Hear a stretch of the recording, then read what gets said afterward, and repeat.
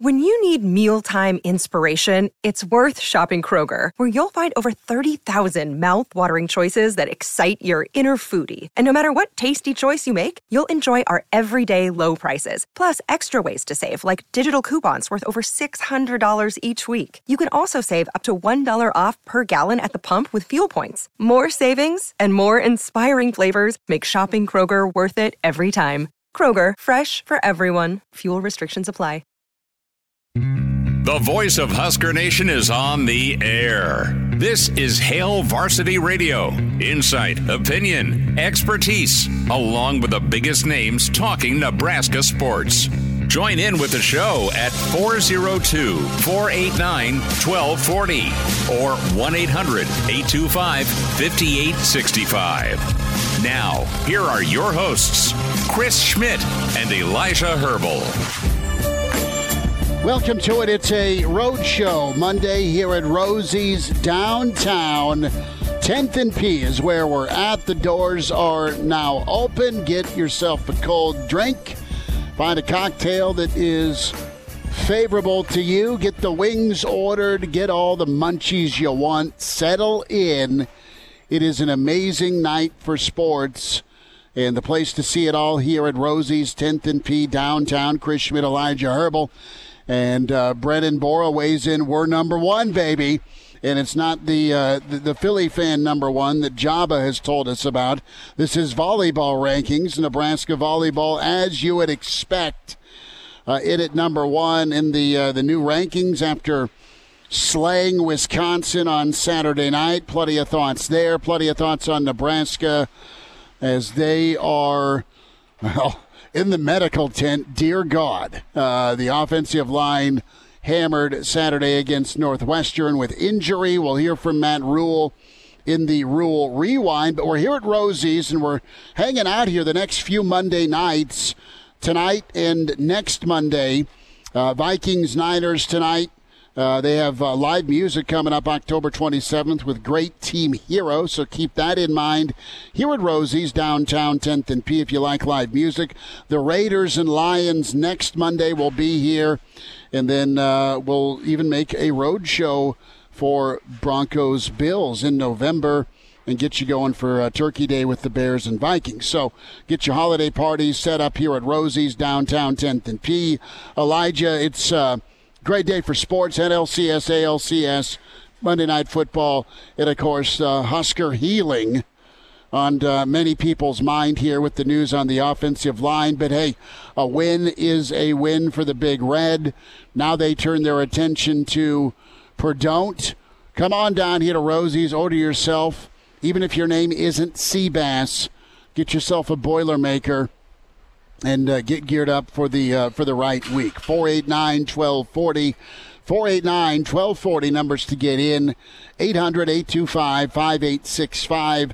Can email Chris at HailVarsity.com and watch the show here on the StreamYard setup with Hail Varsity YouTube. Can comment that way. Brennan's chimed in. Moonbot7's already chimed in. Jeff is in, so can get your comments felt that way. Elijah, a lot of things to discuss with the win and more so the future with just how hobbled Nebraska is. Yeah, that was hobbled. Quite a way to start a presser today from Matt Rule. We'll hear from him just a little bit, but I mean, time for the young guys to step up. Matt Rule's made a career of it at Temple and Baylor, getting those young guys ready to go in year one and building the future of that program early. Man, he's got his work cut out for him now with some of the guys that are going to have to be seen in the field. With Justin Evans-Jenkins, had a good game on Saturday. He needs to parlay it into a couple more good games to close the year here. I mean, health has become paramount to this Husker offense now because you look at it, Turner Corcoran out for the year. Ethan Piper out for the year. Nuruddin's going to be out for the next couple of weeks as well. And I mean, you look at it right now, if Ben Scott goes down or if Justin Evans-Jenkins goes down moving forward, you're looking at Sam Sledge, Gunnar Gatula, Tyler Kanak, Jacob Hood, guys that have never played football at this level, not even been on the field, looking to make their starts. And I guess Matt Rule, he's done that before. He's had success with that before. But, man, you don't like the way that puts your offense behind the 8 ball. If there's any positives to take away from today, the defense came away from that game on Saturday relatively unscathed, and we all know that the defense is the one winning football games for Nebraska right now. They have been fantastic. They continue to be fantastic on Saturday. I think they give you reason for confidence moving forward, but the offense, it's going to be a struggle to get to, 17 points moving forward, you have to expect, because it's already been a struggle to get to 17 points, and now you have to do it without a couple of starters on your offensive line. It is, and Jeff chimes in, good win, clean it up, and that's a solid take. And can you clean it up on offense? And listen, you've seen Harburg kind of grow and get better, but against Northwestern, that wasn't the case, and it wasn't all on him, but there were some simple execution things that really put Nebraska at a disadvantage early in that ball game with just some simple throws that he didn't make. Now, my arm's garbage, and I don't have big hands, so says the asthmatic here on the stage here at Rosie's, throwing the football or not being asked to throw the football. So let's put it in context. But Nebraska's got to just be better. They've not been that good, but they've at least had a toughness and an identity to be able to run the football. How much of what they've actually been okay at is in jeopardy, Elijah, with 3/5 of a new offensive line? Now, Evans Jenkins came in for quite a bit of the ball game and did well. He's somebody that has flashed and at least gotten a little bit of a nod on the 2 deep at 2 different spots. We've been waiting on Teddy P, a guy who's taken so many arrows this year and in his career is Turner Corcoran. He is out, foot injury. The guy gave every ounce of his being to try and help Nebraska win. Now it's Teddy P's turn to come up and be that guy that we've seen very small glimpses of, and he's been out due to injury. Henry Lutovsky's come in and earned some time when he was asked to by Raiola, and he has been good firing off the ball and is a really solid run blocker at that right guard. So your replacements here Saturday against Purdue are guys that people have been asking about all season long because you've not been overly dominant on the offensive line. You've been good enough with the run game, and you've been suspect when it comes to pass defense. Can these guys that people have been clamoring for come in and at least keep the peace on offense with your 200 yards on the ground and provide as good or better pass protection for Harburg? And ultimately, can Harburg settle down, or is it time to go to the bullpen? Guess we're gonna find out, Schmitty. And one of the questions and one of the things Matt Rule said in the presser today is something he's been preaching all year long with that next man up mentality. How ready are those guys that have been waiting in the wings on the offensive line? How much development have they been able to get done this year? Because we're talking 8 weeks of practice now, plus fall camp. Some of these guys were here during spring. When you look at guys like Gunnar Gatula, Justin Evans Jenkins was here during spring.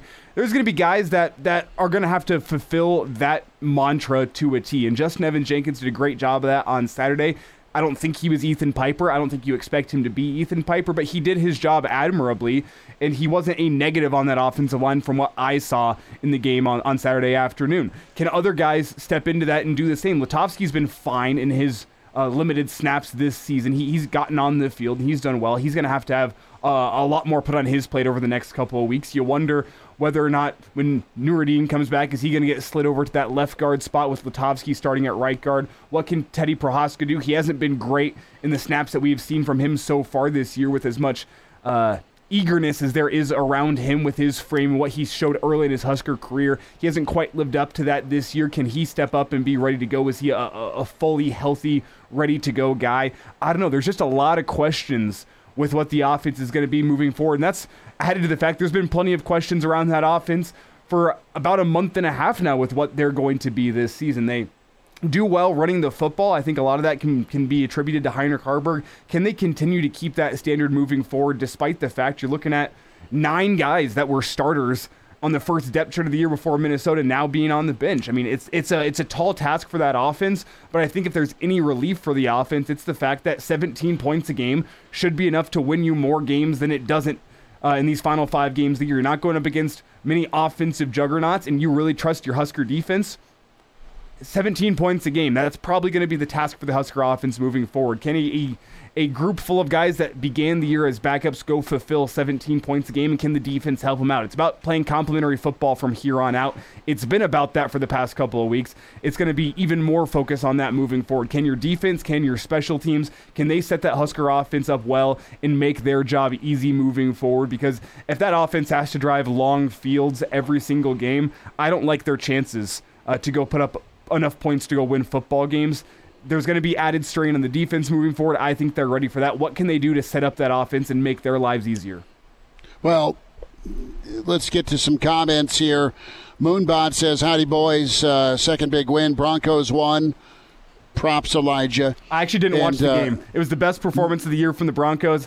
I decided, you know what, my roommate's a big Packers fan. I didn't want him to be gloating, so I went down to the Wynton Marsalis concert down at the Leeds Center, which was phenomenal. And I checked my phone, and the Packers are driving down by 2. I'm like, the Broncos are winning this football game, so I got to watch the end of the game. But I had low expectations coming in, and hey, maybe that's the right way to be a football fan, is have your expectations low so they only surprise you, you know?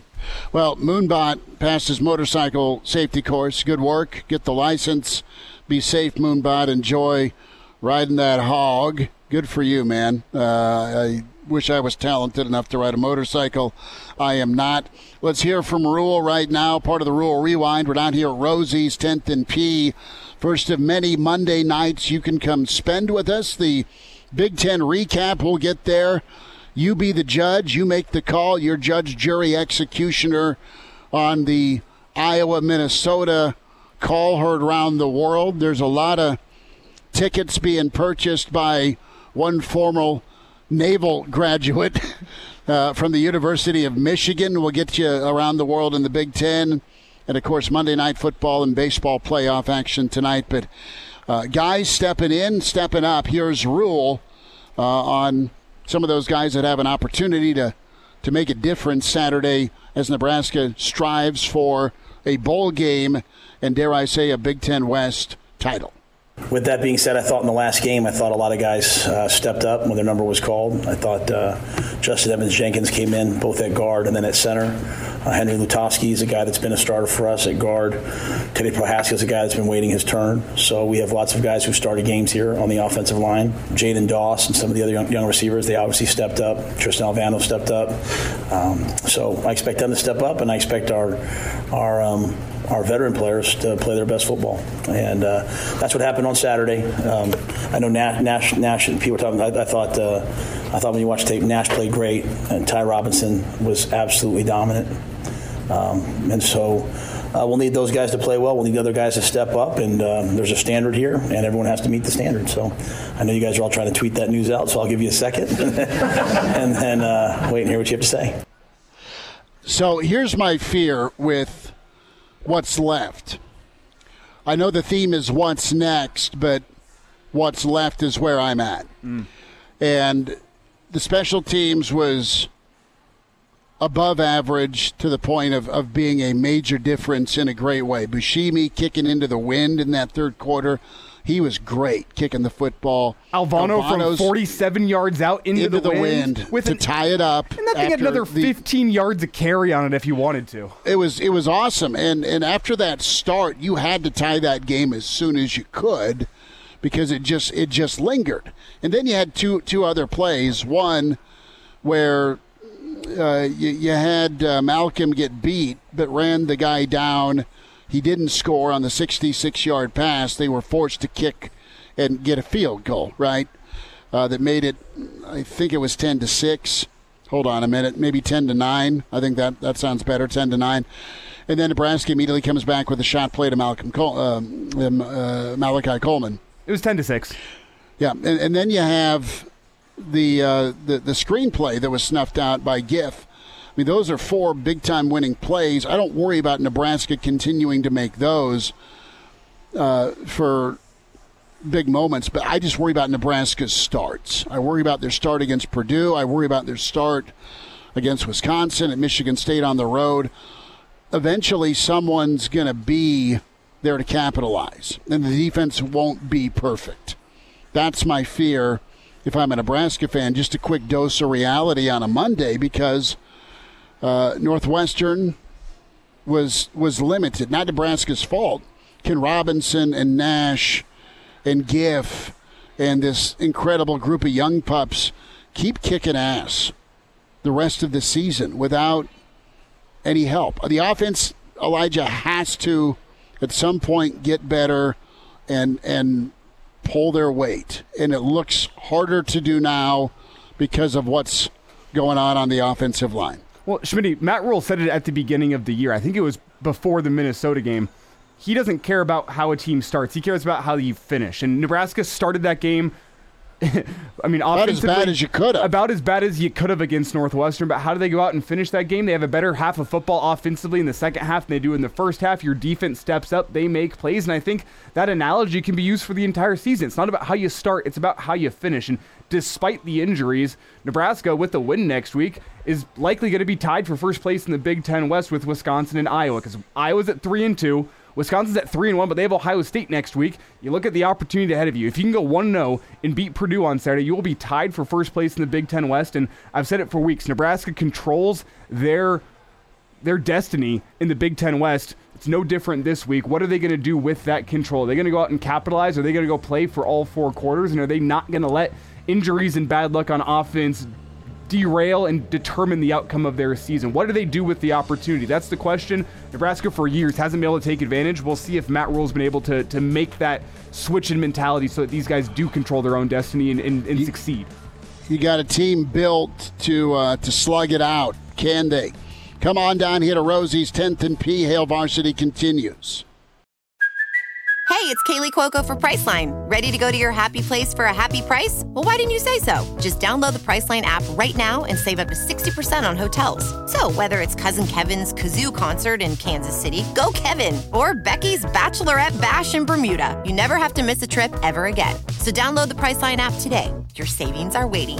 Go to your happy place for a happy price. Go to your happy price, Priceline.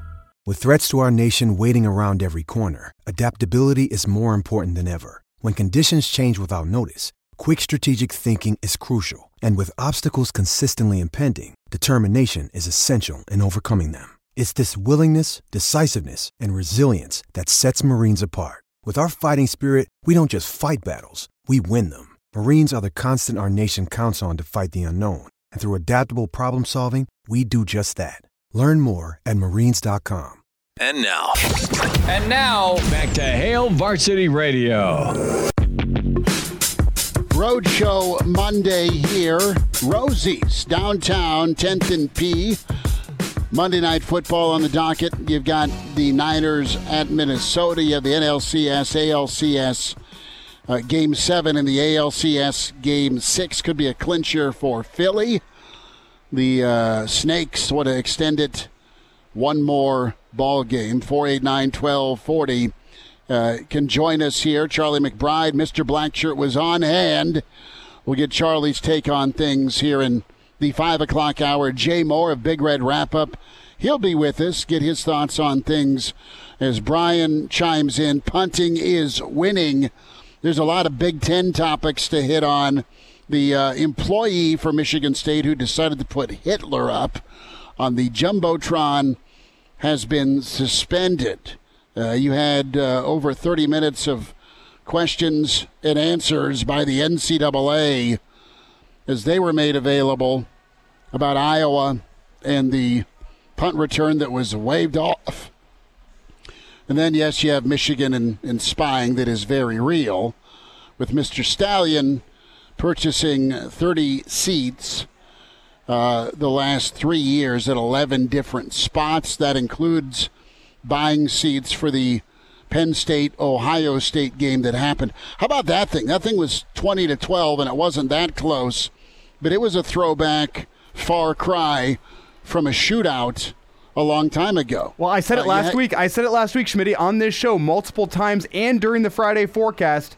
Bet the under. Too many points. These defenses are being undervalued because of who these teams are in the history of like Ohio State's defense over the past couple years.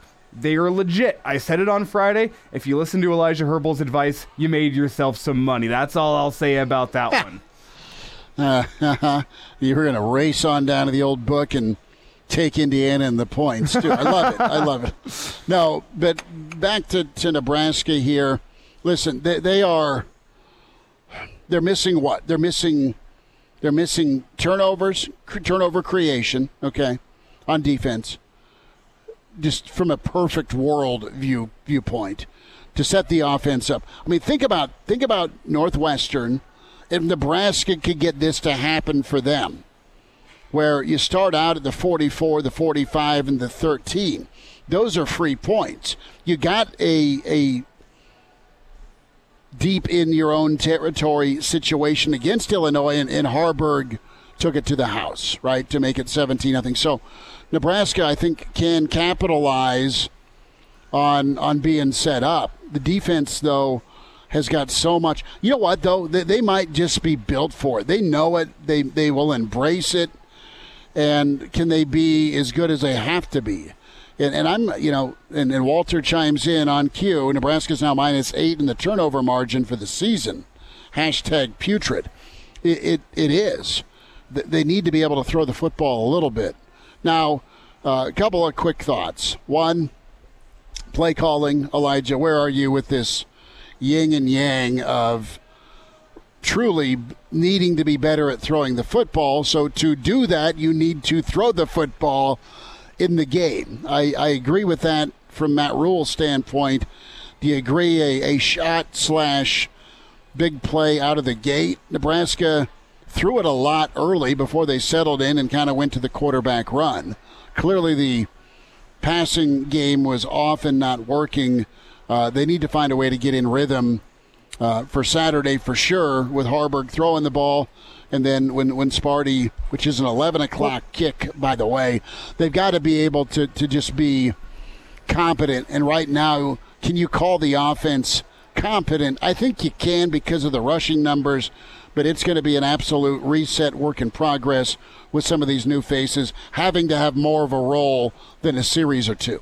And my problem with the offensive play calling, which I laid out in our Real Red Reaction show on Saturday evening, is not the fact that they're throwing the football. Some people hopped on my Twitter. I had some tweets criticizing some of the play calling on Saturday. I stand by them. And people were saying, well, it's 2023. You have to throw the ball. You can't just run three times in the line of scrimmage and expect results. My problem is not the fact that they're throwing the ball. It's the way in which they're going about throwing the football. Like, first play of the game, 1st and 10, you're calling a straight drop back against the worst rushing defense in the Big Ten. I mean, look at how different Northwestern played it on 1st and 10 from their own 41-yard line on that shot play to Malachi Coleman that you score a touchdown whenever you give the threat of the run. Go back and watch the film on that, and look how every single linebacker and 2 cornerbacks are stepping up into their run fits after essentially a fake handoff from Heinrich Harburg and no real threat aside from that on the rushing attack. It's because you've showed that option a couple different times, and Nebraska scored their touchdown. I believe it was 2 plays after you got a chunk play through that option play. So the defense sees that. They're going to come up and read and write because they know our rushing defense isn't the best in the Big Ten. We need to be able to account for this, and Malachi Coleman wide open in the end zone. Heinrich Harburg makes a good throw. My problem is the fact that you're coming out in the first play of the game and you're not even showing the threat of the run,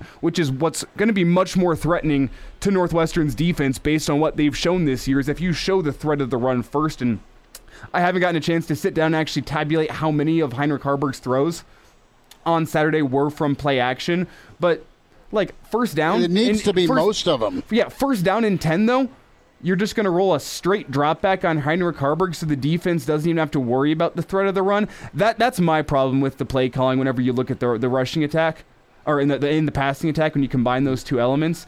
It's the fact that it doesn't feel like a lot of the times Nebraska knows how they want to threaten the defense. It feels like they want to set up the run with the pass as opposed to setting up the pass with the run. And there's a healthy balance to strike there.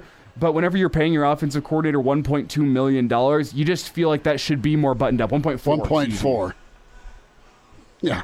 1.4, brother, but it's a lot. Let's hear from Matt Rule when it comes to play calling with Heinrich Harburg. He was asked about that today. Cut 8. Matt Rule, rewind here. We're live at Rosie's 10th and P. The first play is either explosive play or a touchdown, right? So I just think sometimes as you go through like the ascent of a young quarterback, you go out there early on and you just start to play. I mean, I was taught this by June Jones, so this isn't like Matt Rule's theory, okay? You just go out there, you just kind of play, and you play on instinct. Then you have some success, and so you start trying to be like, oh, okay. You start trying to be, I'm going to do this versus this coverage. I'm going to do this, and you start seeing all these things, and you start to play slow. And then you get through that and you start to play fast again. He was just too slow. I mean, that guy, Fidoni's open, but Borkacher on the corner and go is wide open down. We're going to start the game off with a touchdown, but we rushed. We saw too much, and so I think that showed up a lot during the game. I mean, we left a lot of things out there, way too much out there to win a Big Ten game. So I think as the game settled on, we hit that one. I mean, again, Malachi's first progression, we just played the play and hit it. But there were some plays that were there that I think we absolutely should hit, have to hit. And, I think we're at the point for me as a coach where it's like, hey, we're going to be more aggressive. We're going to have to push the ball down the field a little bit. Now, obviously this week's a new week. We have some guys down. We have to see who's healthy and who's ready to go. But that was the thought process last week. I just think Heinrich, he can make those plays. He just has to slow down. But that is what happens. They play off instinct.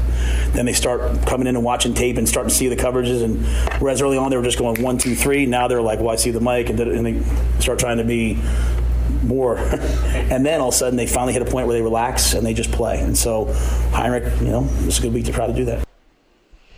It's going to be big, and that really kind of sums up his 4-1, right? I mean, you look at his last few starts, he looked better early, and Michigan's Michigan, and then he looked gun-shy at times, looked just off out of the gate, and he'll need to settle down and be better, and he knows that, and they'll need to figure out a way to get him ready. Let's hear more from Matt Rule. Cut 17 here, game plan moving forward. I'm anxious to hear this because, what can you put together with 3 new offensive linemen that are going to be asked to play 40-plus snaps, assuming, you're in one of those knockdown, drag-out Big Ten ball games where you're not getting penalties all the time, I should say possessions all the time. But here is Matt Rule on the game plan on offense. Yeah, we're going to have to find the players we have and find what they do well and put them out there. Each week, this is a man-to-man defense. This is a bear defense that's highly active. Pressure's a lot different than Illinois. Same sort of structure, but different than Illinois. So, it brings unique challenges. But to me, it's about, hey, who are the players that we have and what can they do? And I think that's on both sides of the ball and on special teams. We're always trying to highlight our players and at the same time understanding that each defense brings things that we have to be prepared for. And they have a lot that we have to be prepared for. So getting into specifics of it, I can't say right now. It's Monday, but as we get closer during the week, I think we'll have a good plan. They'll need to execute that plan, Elijah. That's always been a problem. Anonymous, 2,550 days since the last time Nebraska has had a winning streak longer than 2. And there was that hurts. There was a false stat going around this week, and that had been 1,400 something days since Nebraska had a winning record. That's a little off. It was 700 and something days because you have to go back to following the Buffalo game. But it should be noted, it's been 1,400 plus days since Nebraska had a winning record during conference play. So I think maybe that's where the error in that one went off. So many people were sharing that. It's only been 700 something days, only 700 something days since Nebraska had a winning record overall. But this late in the season, it has been a while, and it does feel a little bit different this year with Nebraska. Despite all the injuries, it does feel like Nebraska's just got a different mentality that they're playing with right now, and we'll see what they can do without any of those guys essentially offensively that you started the year with. And according to Matt Rule, it's about finding what those guys do and figure out the best way to attack a defense with that, meaning I think the game plan, what Nebraska's going to do offensively, is going to change on a week-by-week basis, which means Marcus Satterfield's got to earn his keep. Yeah, he does, or at least go sit with Tom Osborne. And which isn't a bad thing. You know what, Tom? Hey, it's Coach Rule. Me and Sat are wondering if you'd like to go to lunch. Monday through Thursday. How does that sound? We saw you at practice today. Thanks, by the way, for the belly option and then the belly option pass. Thank you for that suggestion. Do you have any more suggestions, Coach? What do you think the offense can do? I know you have probably scoured the Purdue film Sunday. The NFL weekend games wasn't that great locally with TV. So, what do you think? I'd absolutely lean into that. And I know that may not be everyone's opinion, but I literally looked at Dolman in the press box on Saturday and said, why the hell are they throwing the football? And I said, okay, it was after the second interception. Why are they not trying to establish the run game? I know they're a far cry from the pipeline, but just figure it out. Absolutely figure it out. And then Malachi scored, and all was right with the world. And now, back to Hail Varsity Radio. Back with you. We're here at Rosie's, downtown Rosie's, 10th and P. It's the Big Ten recap. Chris Schmidt, Elijah Herbal, Hail Varsity Roadshow Monday. Monday Night Football going on. Niners, Vikings, Diamondbacks in front of them fighting Phils. Of course, the Rangers and Astros going at it. We'll dive into some Iowa thoughts here this segment. Did they deserve to win that ball game? Did they deserve to lose the ball game? Do you feel a little smidgen of remorse for Iowa getting hosed? And I know the call was the call, but I think they absolutely, DeJean found a way to win that ball game for him, where it's 1-on-8, and he made it happen. I don't think he was dirty with what he was doing. I think the refs screwed it up. More from It's Michigan. not about being dirty, though. We'll get into this, I guess. But, you got to think about the guys that are running full tilt downfield, looking up at a returner. Could there be any confusion there with how he signaled that? That's kind of where I'm at. It's think about the guys. He's saying grenade, grenade, grenade. That's how I took it, okay? And even so, Minnesota's going to have to down the ball, right, Elijah? You're going to have to down the football. You have to locate the ball and down it. Well, but think about the guys that are trying to run full speed downfield through a block. He broke 8 tackles. There was no Iowa guy in front of him until he cut across the field. I mean, it was 1 Hawkeye versus 8 Gophers. There was 8 guys around him, and he broke the initial wave. They blew that tackle anyway. Yeah, but whenever you think about it from a ref's point of view, I think you have to look at the guys that are running full tilt down the field that, you know what, they have an Iowa Hawkeye in front of him trying to block him, and you see a guy making a movement with his hands, kind of looks like he's calling a fair catch, and I don't think anyone actually did pull off, which is what makes it really, really tough and a really hard call for Iowa. Me, but I understand. Shoulder level, brother. It was right at shoulder level where he's waving off like this, and I think if you're running full tilt downfield and you're it was not more hip. It was right at shoulder level. He was going. It was like he was doing an incomplete around. Because he had one hand out pointing and one hand waving, and I can understand if you're a guy running full tilt downfield trying to shed a blocker, you can see that and go, oh, he's calling a fair catch here. Look how he's waving his hand, and that's why I think the call gets made. The problem with it is you go back and watch replay. I don't think any Golden Gophers pulled off. I don't think any took it as such. Making a fair catch. But it doesn't matter what the guys think. It's what the refs interpret it as. And if I'm a ref, I'm going to protect the Golden Gophers, who you never know. Maybe they thought it was a fair catch because you're right in that gray area. And that's why it's not called that he made a fair catch. It was called he made an invalid fair catch signal. Which is because of the confusion. Within the rules of the fair catch, they went and looked to make sure he was in bounds. And then they pulled it was more of a disconcerting signal penalty here, right? Yeah. He was an invalid. You're not wrong with that at all. But they went and penalized him, and it was different from what they were originally searching out with replay. And that's where things get tough. Okay, yeah. He got popped for speeding, but they thought, okay, What's this kilo in the back seat? We're not going to worry about the speeding ticket. We are going to throw you in the can, though, for drug trafficking. I mean, it went from bad to worse. I like how we said we'll get to this in just a bit, but we had to go for the top rope. And listen, my old boy Iowa Russ, saw him for drinks yesterday. He is furious about the offense. He's furious about what type of level of defense they've had, and they've had no help on offense. 2 phases have been great. I'm like, so what did you do? Did you lose your mind? He's like, nope, I just sadly went out back, and he has 4,000 trees in his backyard. It's the Iowa Rust Hidden Forest. And he just started raking. That's how he takes out his anger. He goes and does yard work and just sighs. So that was a tough one. Michigan, you have the staffer that was brought on as the analyst, Mr. Stallions, had tickets at 11 Big Ten schools. Connor Stallions suspended more than 30 different games over the past 3 years at 11 different Big Ten schools. That according to 11 different league sources talking to ESPN. Of course, you have the alleged sign-stealing operation that includes both video evidence of electronics prohibited by the NCAA. Matt Rule was asked about this by Eric Olson of the Associated Press when it comes to sign stealing. Sign stealing happens every game. There's nothing wrong with teams over there looking over trying to steal our signs. There's nothing wrong with us trying to look at their signs.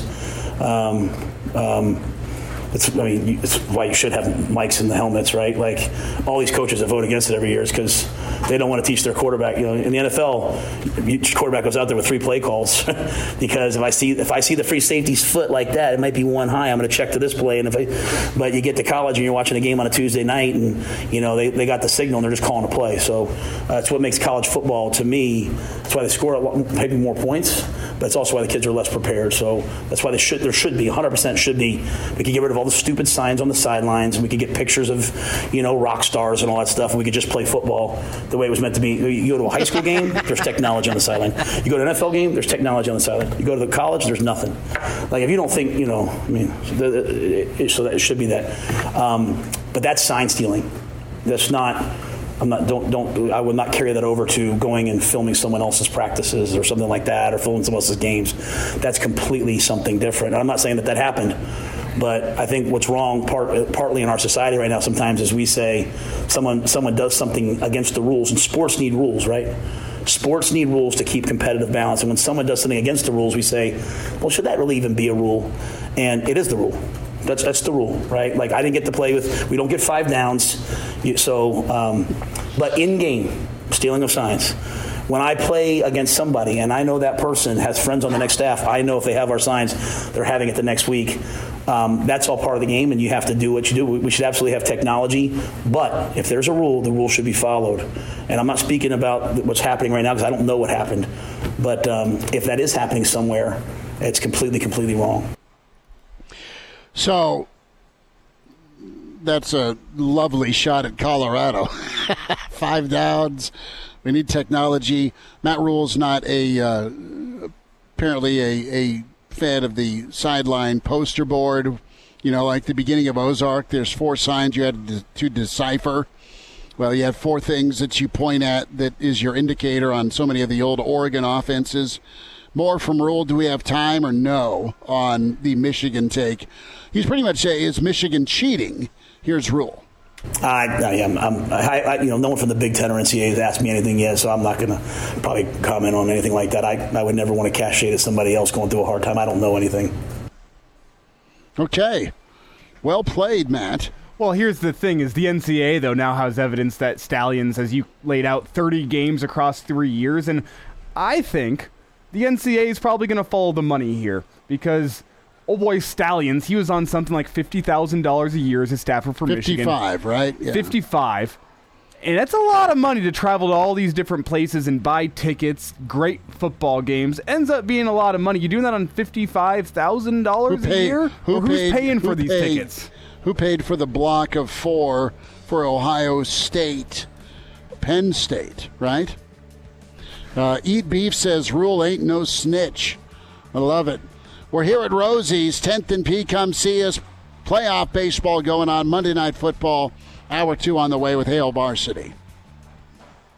Hail Varsity Radio is live. Now, back to Schmitty. Schmitty's a great guy, but he don't have a brain. And Elijah. You want me to speak? When I point at you, yeah. On Hail Varsity Radio. Winding down a first hour here at Rosie's, 10th and P. Come on and see us. Plenty of baseball going on. You have NLCS, ALCS, Monday Night Football. A spirited thought or two on Twitter about the fair catch or the non-fair catch or the punishment. Listen, as a Nebraska fan, any ill will you have towards Iowa, I am here to hear and listen. Totally get it. Would it be beyond Iowa trying to get an advantage by maybe signaling a half-hearted fair catch or pull the disconcerted signals? Possibly. I get it. The Hawkeyes lose that ball game. Their offense is disgusting. Their special teams and Cooper DeJean need to play offense, Elijah. But just wait till next year. And don't make that call on Black Friday. Well, don't need to try and contain him. With Iowa's offense and with Nebraska's injury concerns on offense, and we'll see how many of those guys, think of Billy Kemp and Nuruddin, if they're going to be back for the Iowa game, that might set the record for the lowest total points in college football history, because I don't see that game reaching 30. Personally, Iowa, Nebraska, Black Friday. I know I'm way ahead of myself here, but that strikes me as a 6-3 ball game. 30 incompletions each way. Ken E. lets us know that the La Bamba Burrito joint in Champaign, we missed it 2 years ago, had all the Big Ten Stadium pictures hanging. They had Iowa upside down after Iowa snitched on Illinois basketball. Yeah, that's a touch heated. But we'll talk to Charlie McBride, get his impressions of Nebraska in person. He saw the Big Red v. Northwestern. He was in Coach Osborne's box with Jared Thomas. Jay Moore going to join us as well, as you're invited down to Rosie's, NLCS, ALCS going on. 25 over under on Black Friday. Point total, I'm going unders. Going unders the rest of the way. That's 14-11. That's even a lot of points for Nebraska and Iowa. It's 13-10. I mean, they just got off and lost a game 12-10. Minnesota just won kicking 4 field goals. Now, Nebraska did that back in the day with Dale Klein against Missouri. I think it was 21-9 or something like that. Babbers knows the score, but Nebraska's had to do their fair share, not always, but at times, of limited offense, score 1 or 2 touchdowns, and let the defense handle it and win it for you. Reminder to get buckled up. 1 of every 3 fatal crashes in Nebraska involves an alcohol-impaired driver. Why take chances? If you drink, don't drive. A message from the Nebraska Department of Highway Safety Office. More thoughts from Coach Rule. We're here at Rosie's, the Big Ten recap with Rosie's Monday Night Football. Vikings hosting San Francisco. And I don't know what to tell you. They're going to find more and more mounting evidence. Elijah's going follow the money with who's paying for the seats and the tickets for this Michigan staffer. And it was kind of a laugher with Penn State, Ohio State. Defense was glorious for the Buckeyes. They've been an afterthought this year, and they were for real, as Allard was 18 of 43 throwing the football. So a lot of struggling quarterbacks in the Big Ten on Saturday. We'll talk black shirts. Mr. Black Shirt is next. Charlie McBride at Hail Varsity, as we're on the road here at Rosie's. This is Christian Peter. I'm sorry, but the stories I have about Charlie are not appropriate for the public. The right case of the Mondays. It's Mr. Blackshirt, Charlie McBride, on Hail Varsity Radio. Back here at Rosie's, it's Hour 2, Hail Varsity Roadshow Monday, 10th and P, where we're at downtown. And it was awesome to have one of the true best ever back in Lincoln to check out Nebraska firsthand, we say hi to Mr. Blackshirt, Charlie McBride, a Monday with Charlie, as Coach was able to be in and see Nebraska Northwestern. Coach McBride, thanks for a few minutes. How are you? How was the trip? Oh, it's good. I just got home about an hour and a half ago, and but I had a chauffeur, so I was doing okay. I'm doing better. I made Comet's drive the whole way. That's pretty good. I gotta ask you, how is it riding with old Jared? Good. My wife was in the back seat, and his wife and two kids were in the truck behind us. Well, good. So we had two cars going. So you got a chance to caravan. It was down. A good trip. That is good. Coach, I got to see a whole bunch of guys that Pat Engelbert and Terry Keneally kind of rounded up, a whole bunch of the old guys, offense and defensive guys, and we had a early tailgate and long. I had a chance to see a whole bunch of guys that I hadn't seen in a long time, and Tom came over for a few minutes, and George Darlington was there for a while, and it was nice. I want to ask you, Coach, how was your time with the team? You had a chance to talk to the team on Thursday and spend some time around Coach Rule and company. How was that experience? It was good. I enjoyed, the practice. The kids really worked hard, and that's kind of the best thing. They did some new stuff a little bit. They had their Thursday practice on Friday. They kind of switched days as far as their tempo and things go. So it was interesting to see, and it seemed to work out pretty good. I had a chance to see some of those young guys play and, work out, which I was kind of interested in. And there's some really, really good players there. I think the future looks pretty good. It's Charlie McBride with us here on Hail Varsity Radio. He was in town for Nebraska Northwestern. And Charlie, today at his Monday morning presser, is right around noontime, midday presser, I guess we'll call it that. Matt Rule said that he had an NFL scout come down, watch practice, and he had him tell the guys that, you know what, you guys are the second hardest practicing team that I have seen in college football, only behind the Georgia Bulldogs. So I want to get your thoughts on what you saw at practice and how the physicality of that Husker practice on Friday compares to what it was like whenever you were at Nebraska. Well, I excuse me. Like I said, they changed their practice tempo a little bit on each day as far as equipment and things like that. Or actually, Friday was more of a live day, and usually in the past when we were practicing, Friday was, of course, a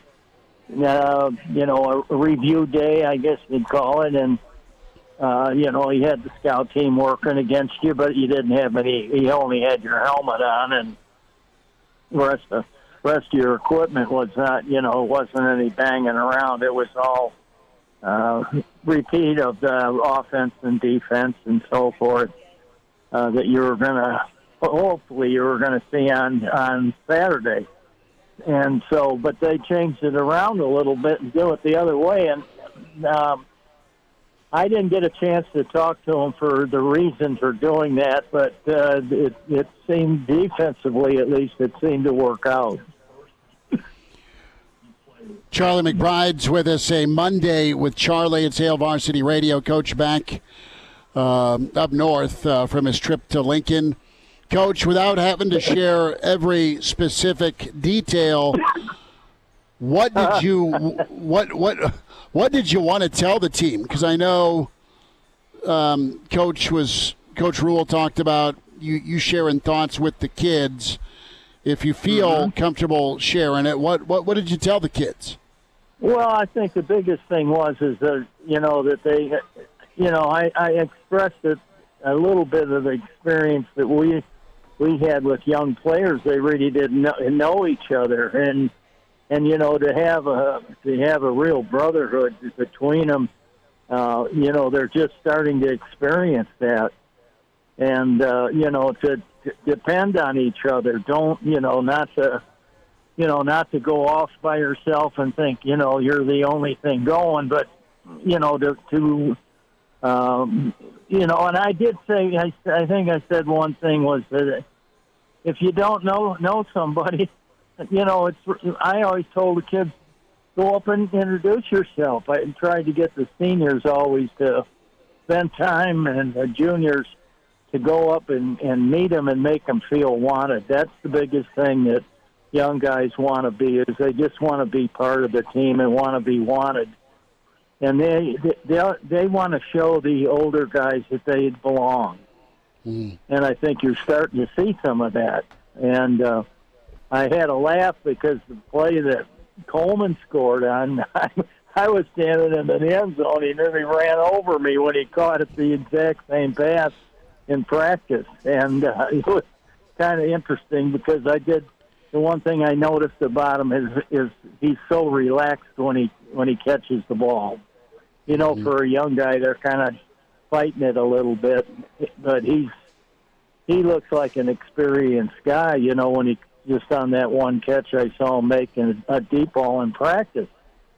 But I think that in talking a little bit of those kids, just individually, just maybe for 10 seconds or so, each one of them, some of them, Coach sent the whole team down to introduce themselves to us. It was almost a shock.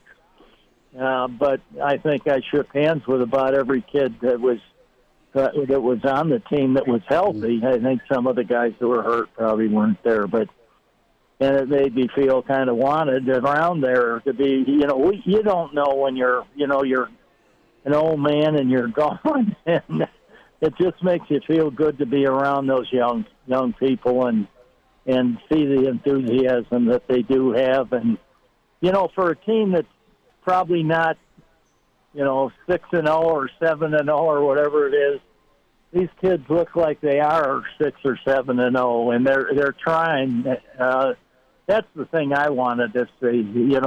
What's really, because you can tell sometimes when you've been around it long enough if they're really getting into it, and there wasn't any question that they were.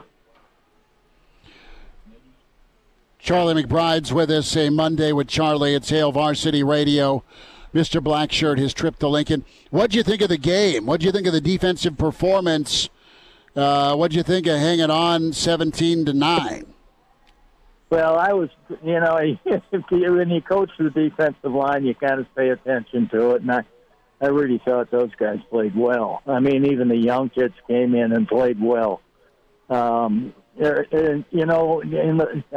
think as well as I do in the past, not this year not as much, but in the past, the tackling's been kind of weak, and that's probably the biggest thing that you see with this football team. They're, each week, that part of it's even getting better. And then when you see kids catch people from behind and you see that kind of effort, and you see big men downfield blocking, and, even on offense. And I know the offense kind of sputtered at times and things like that, and that's gonna happen. All of a sudden, it's gonna pop. I mean, it is, and you just have to be patient with that part of it. I thought maybe that we'd get ahead enough where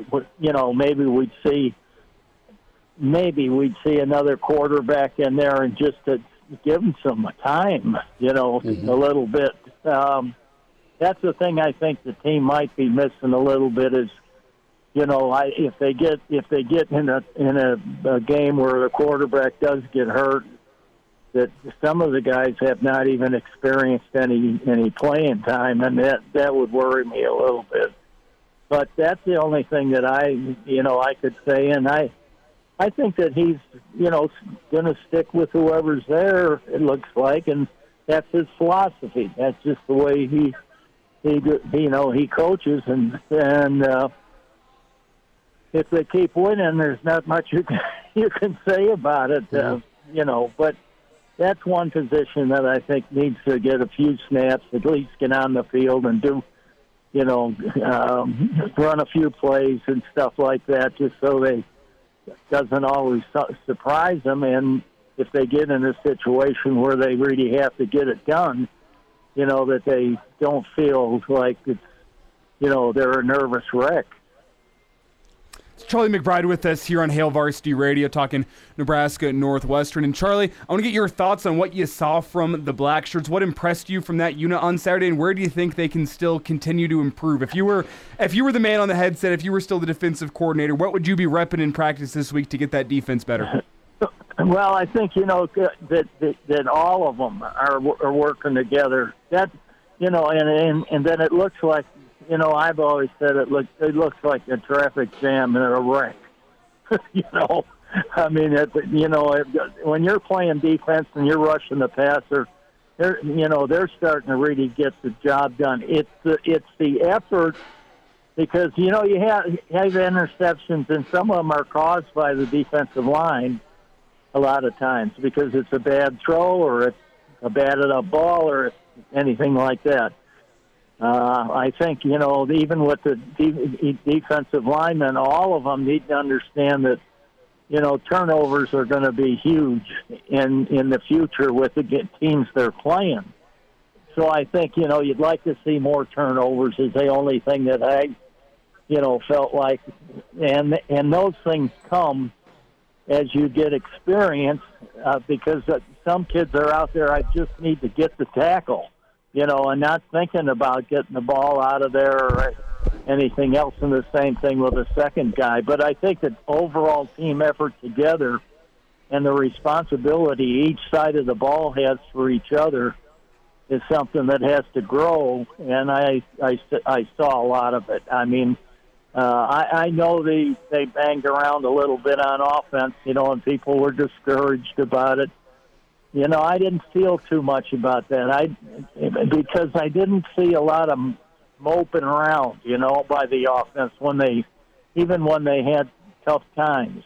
They were still working at it and trying, and a couple guys, of course, got hurt, and the guys that came on, I thought did a good job, But, with that experience, you get depth.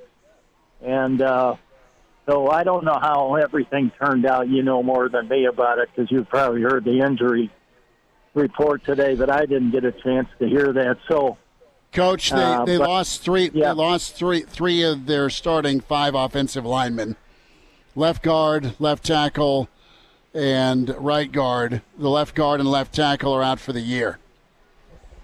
Well. I with the team they have, a young team that they have right there, that won't hurt. I mean, I know it hurts, but as a coach, it really bothers you because it takes away your depth. But the thing is when you have depth and guys that have experience, what you're doing is you're working on getting a chance for guys to play a couple series and get a rest for a series, and the guys that come in you can depend on, and that's what's really happening right now. Plus the fact that when the year comes and guys have played a little bit, and the competition becomes better. Sure. Coach, I got about a minute. Charlie McBride with us here, Hail Varsity Radio, live at Rosie's downtown, 10th and P. Thought on Purdue. Do you feel good about Nebraska being able to keep this streak going? Sure. I mean, they're playing at home. They got the people behind them. I think they're. When they came out of the other side, I didn't know what happened. They got their locker room over on that side now. I never thought about it, that way. But that kind of shocked me at first. When they came out, I wondered what the heck's going on, So, but altogether, I think with Purdue, I think it's just a matter of overall effort. I mean, the harder you play, the harder you work, the good things will happen.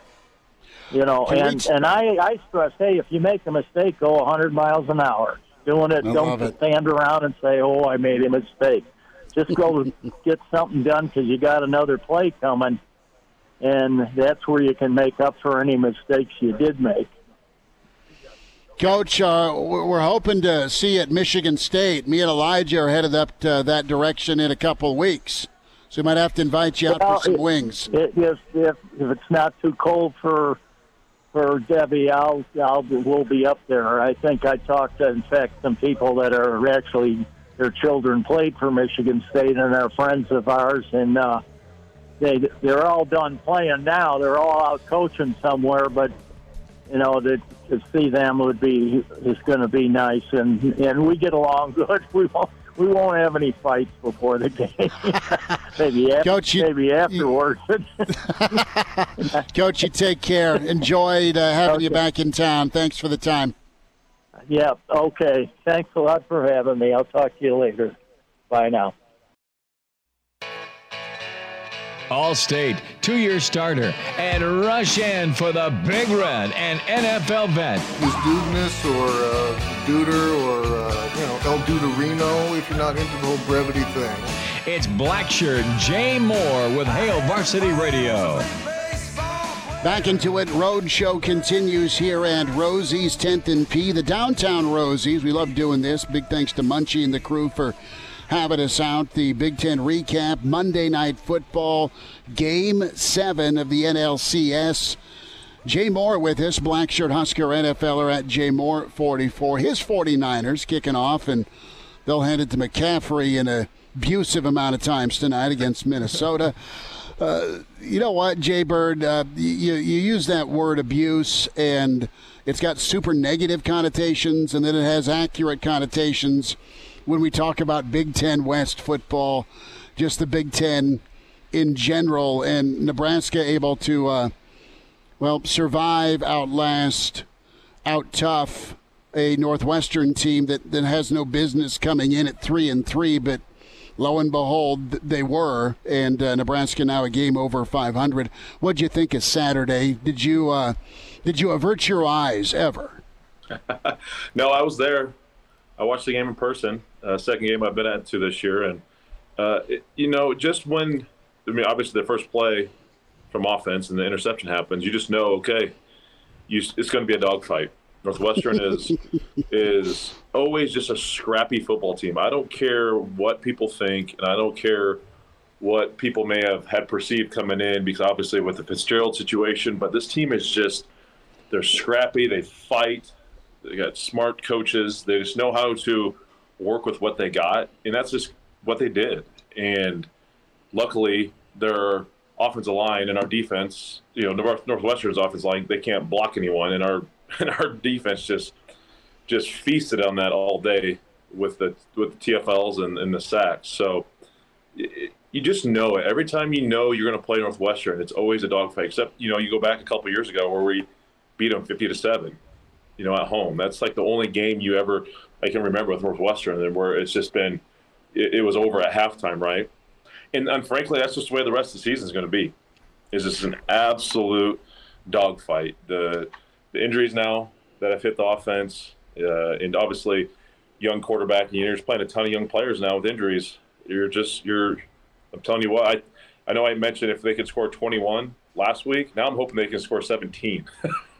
Just looking at everything, and just the amount of injuries that this football team has taken a hit on, from running back position, wide receiver position, now to the offensive line position. It's I can't remember a season ever like this where so many starters have gotten either nicked or out for the season with season-end injuries. And with 5 games to go, you can get, hopefully through Purdue.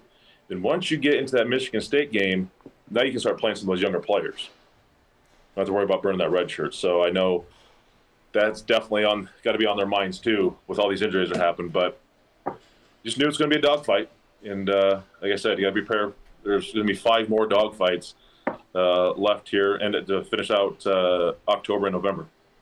It's Jay Moore with us here on Hail Varsity Radio, talking Nebraska Northwestern. We'll look ahead to Purdue here in just a second, and we'll also talk about the offense and the rash of injuries, Jay, here in just a second. But first, got to talk about the defense, because it's the defense that's leading the way for this Husker football team right now. And the way I see it, with 5 games left, I don't see a game on the schedule where Nebraska's defense can't go out and win you the game despite the lack of offensive threat that you pose right now, because as you kind of said, that offense can put up 17 points a game. I think every single game is winnable with what that defense is doing. I'll get your thoughts on the defensive line. Matt Rule got up in front of the media today and said that was Ty's best game since he's gotten here. You have Nash, who's making plays all over the field. You even get a guy in James Williams, a walk-on from Iowa Central Community College, who is coming and making plays, got himself 1 sack in the ledger, another couple of half sacks if we're talking NFL with the way they keep stats. He had a really impressive game. What were your thoughts, not only on the Husker defensive line, but the front seven and how they played against that Northwestern offensive line, which admittedly didn't have their best day?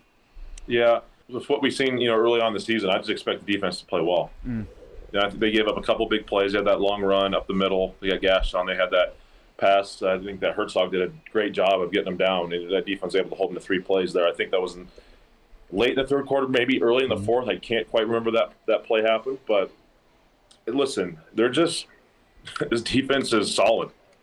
They are just smart, well-coached, fundamentally sound. They tackle well. They create pressures, and they get off the field. They get off the field for the most part. And you look at what front with Nash, and then with Ty and some of the younger players, Princewell and Jamari Butler. I mean, those guys are playing their tails off. They're playing fantastic football. You look at the back end. I mean, I thought Reimers was back, made some good things happen. I thought Isaac Gifford played fantastic as well. I view him more as a linebacker almost than a secondary guy. But I mean, that play Isaac made on what, 3rd and 8, it was a 0 blitz. Isaac was lined over the center. They ran a little screen pass to the short side of the field towards the Nebraska's sideline.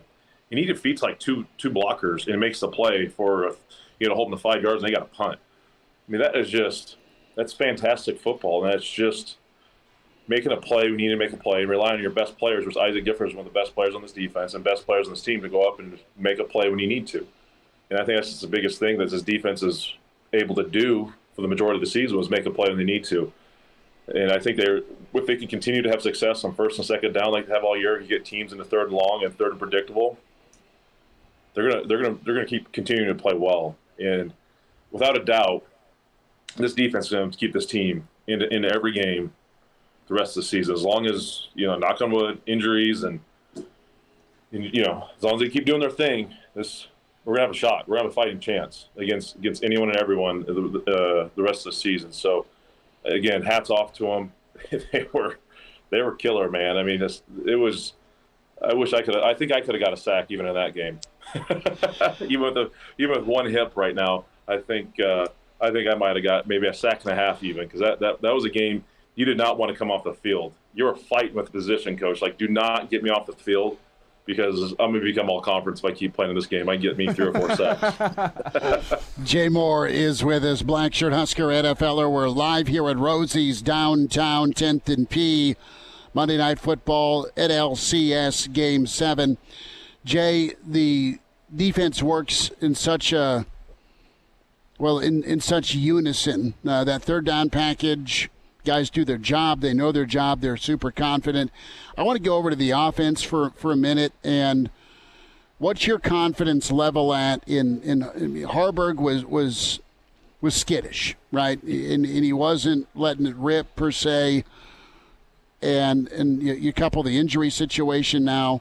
The offense has been dire as is, and I'm not piling on to pile on. It is a struggle to get to double digits for this offense.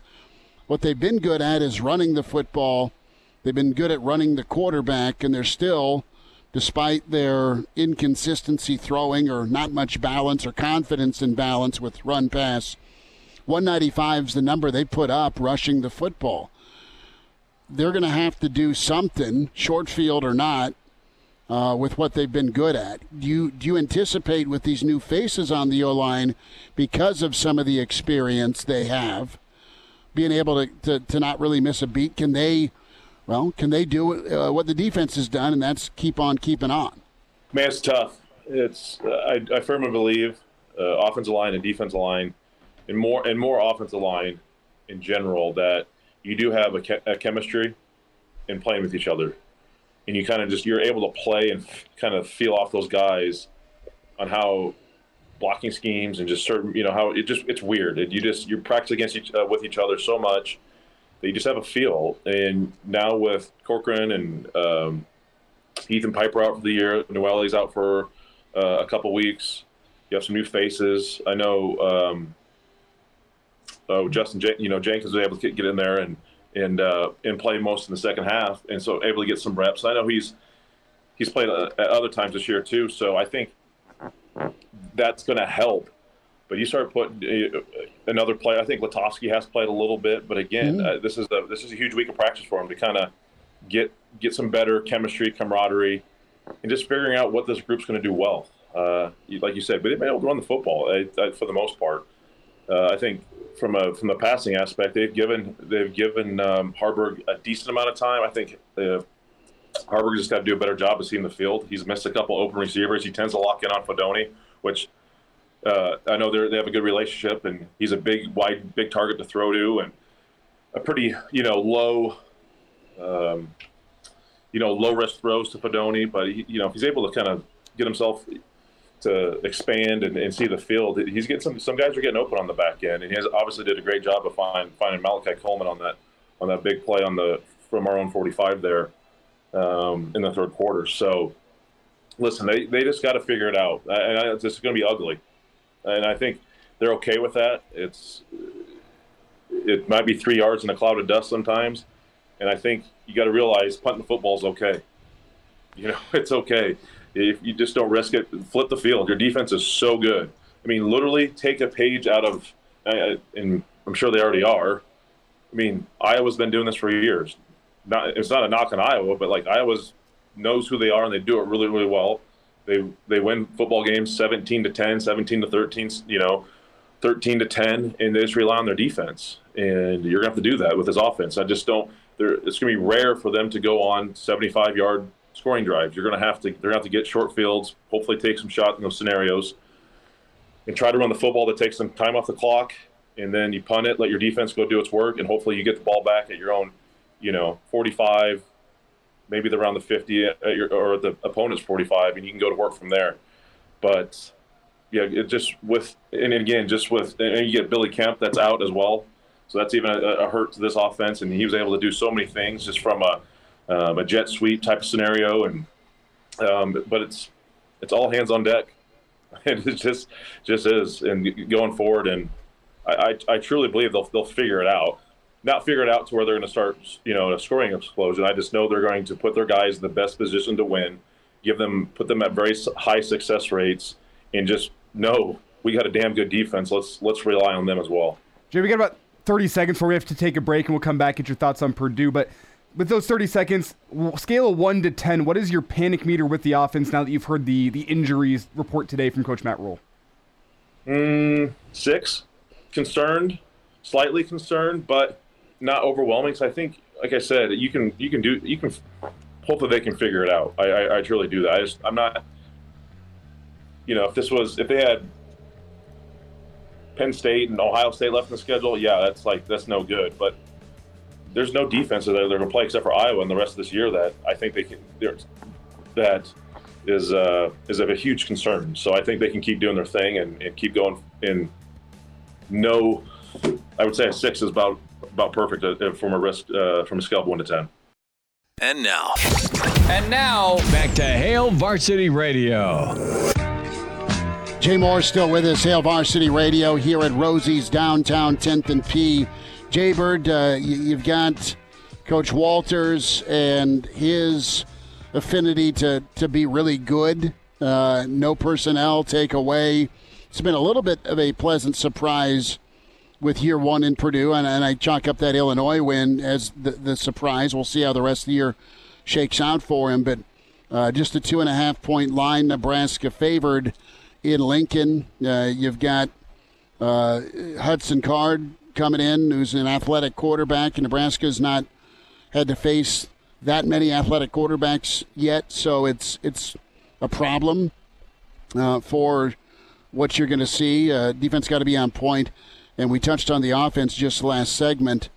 I'm interested to get your feel right now with, the winnability. Do you see this as a coin flip, or do you kind of put this in the category of, yeah, you got to go take care of this if you're Nebraska? The margin for error is 0. They got to win these next 2 to be bowl eligible, I think.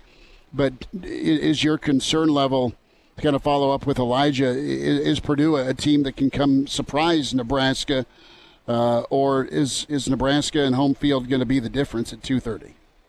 I think the home field will be the difference. I think if they come out and turn the ball over early again, like they did against Northwestern, I think Purdue's offense is better than Northwestern, so that could be an issue. That could be a problem. I think defensively, I foresee the game plan kind of being defensively as you saw with Illinois, a lot of spy action because Card is athletic and will tuck it and run it. So I can see kind of how we handled with Illinois' QB situation. We brought pressure and guys were able to get home, but he'll tuck it and run it. I think you'll see a Bullock, a Reimer, whoever kind of sitting back there and playing on a little spy situation. But if Nebraska can play clean football and take care of the football, which I know it's happened, maybe one time this year, they should win this football game. Is it going to be stressful at times? Yes. Are they going to win by double digits? I doubt it. I see this game shaken out to be a 17-10, 17-13 type of ball game, and it's just a field position battle. It is a turnover battle. It's a time possession. This is just classic Big Ten West football as we've gotten to know. Like I said, they can easily lose this game and they can easily win this game. But I see Nebraska still being the better team. Purdue's got a new coach. They've played well so far. They beat Illinois handily. They lost to Iowa. They got handled by Ohio State. Obviously, Ohio State's one of the best teams in the country. But I think Nebraska, if they just take care of the football. And I know they haven't done a great job. And I'm just waiting for that time to finally just let's clean up the mistakes. You're going to have fumbles. I get that. Hopefully we can get them back like we did against Northwestern. But take care of the football. I don't see any reason why this shouldn't be their 5th win of the season. Do you contemplate a change at quarterback if there's a tough start by Harburg again? Do you go back to Sims? When those couple picks happened early in the game, I thought it was going to happen. I truly did. But they stuck with them.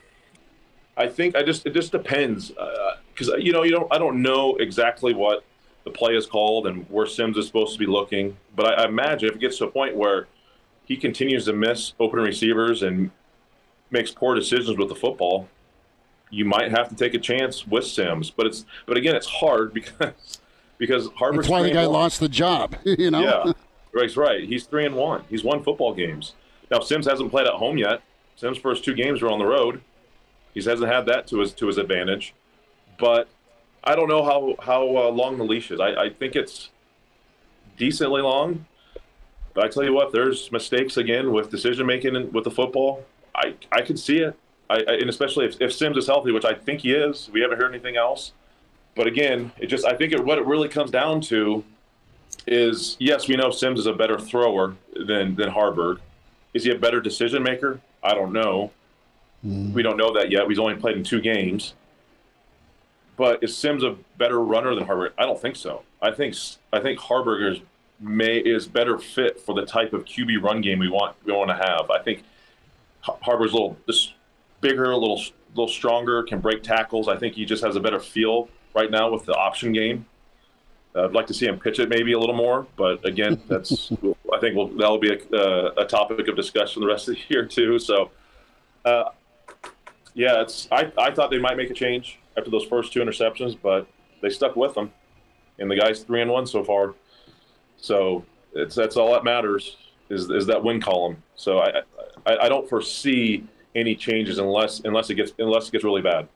Jay, you said 3-1. It's actually 4-1 for Heinrich Harburg. Oh, it is 4-1. Sorry, 4-1 with Heinrich Harburg, and that's a little bit in spite of what's been going down with the injuries offensively. I mean, it just feels like there's a new one every single week. Yet he continues battling through and finds a way to win. I think the main thing you can say about Harburg in his performance is he finds a way to win despite anything and everything seemingly going wrong on the injury front. And I'm kind of with you that you can't go away from that just yet unless there is real reason to do so.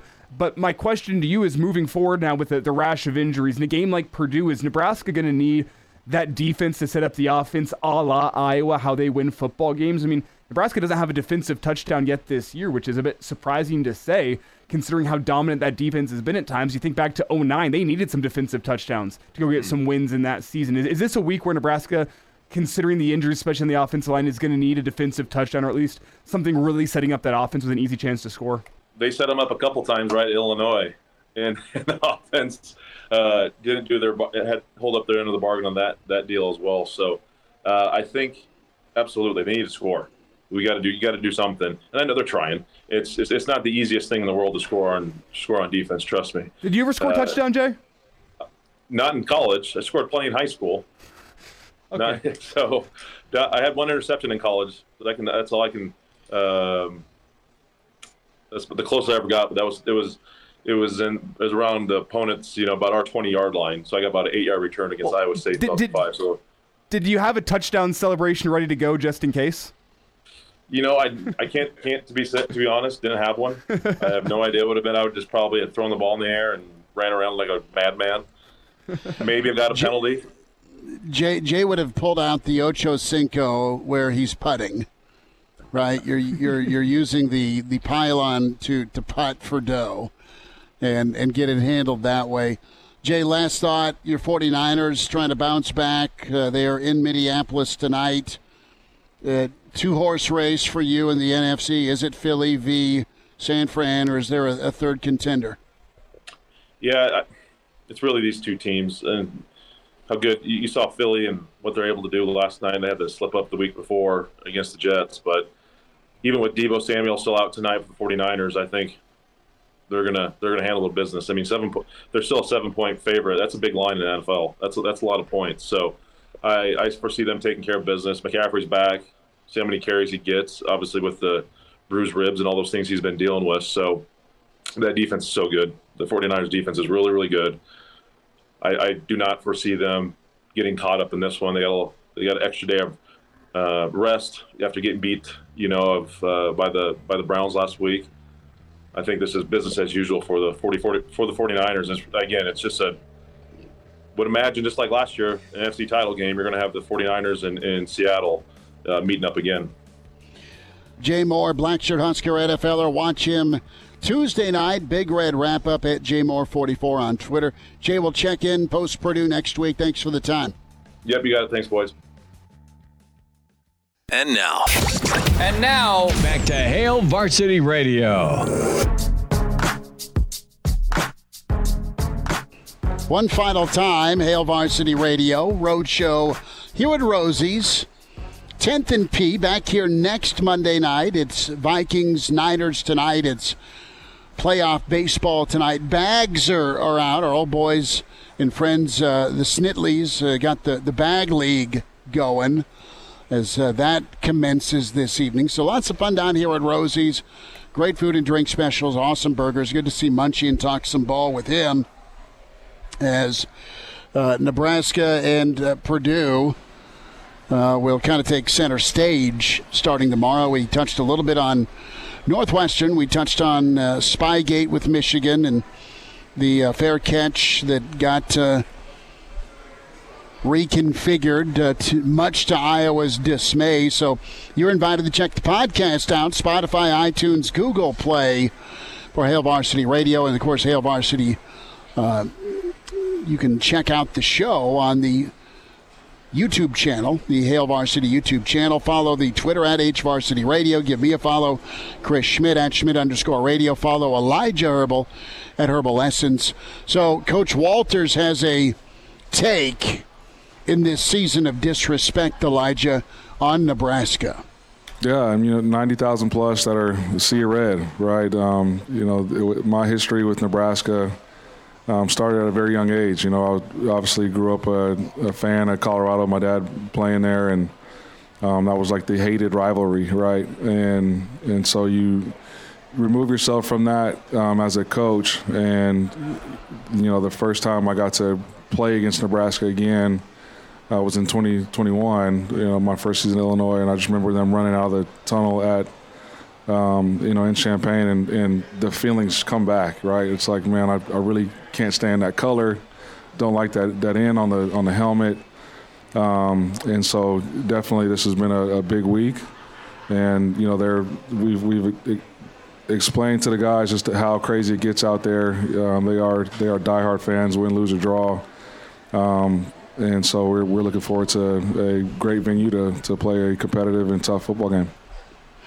Meanwhile, the Purdue folks that have been left on the roster from the Brom era say, yeah, Coach, I know we've won out there the last 2 years. I just like how he tries to save it at the end where he goes, yeah, I was a Colorado fan. First time I played against him in Illinois, I hated the color red. I hated the ends on the side of the helmet. But, yeah, it's a great place to go play. He tries to save face at the end to keep Nebraska from pulling the old disrespect card. And I respect it. Hey, I think it's okay for a coach. And it's okay if Nebraska wants to use that as bulletin board material, okay. I don't think that's Matt Rule's style. But I like it whenever a coach says, you know what, simply put, my guys are going out there on Saturday. I hate those guys. They don't like him. I don't like him. It's okay to say that in college football because it's football. It's true. It's football. It's true. Football breeds bad blood, and if there's bad blood between Ryan Walters and Nebraska because of his history growing up, that is perfectly okay. Rivalries and dislike make the game even better. I think Coach Barnett, who will be with us Thursday, visited Ryan Walters in the newborn room because Ryan's dad played for Barney at Colorado.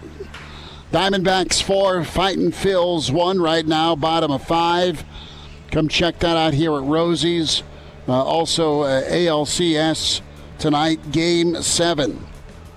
We'll see if the Texans have enough or were subjected to the Astros yet again. Hey, thanks for hanging out. Back tomorrow at 4 on Hail Varsity. Take care. A Huda Media Production.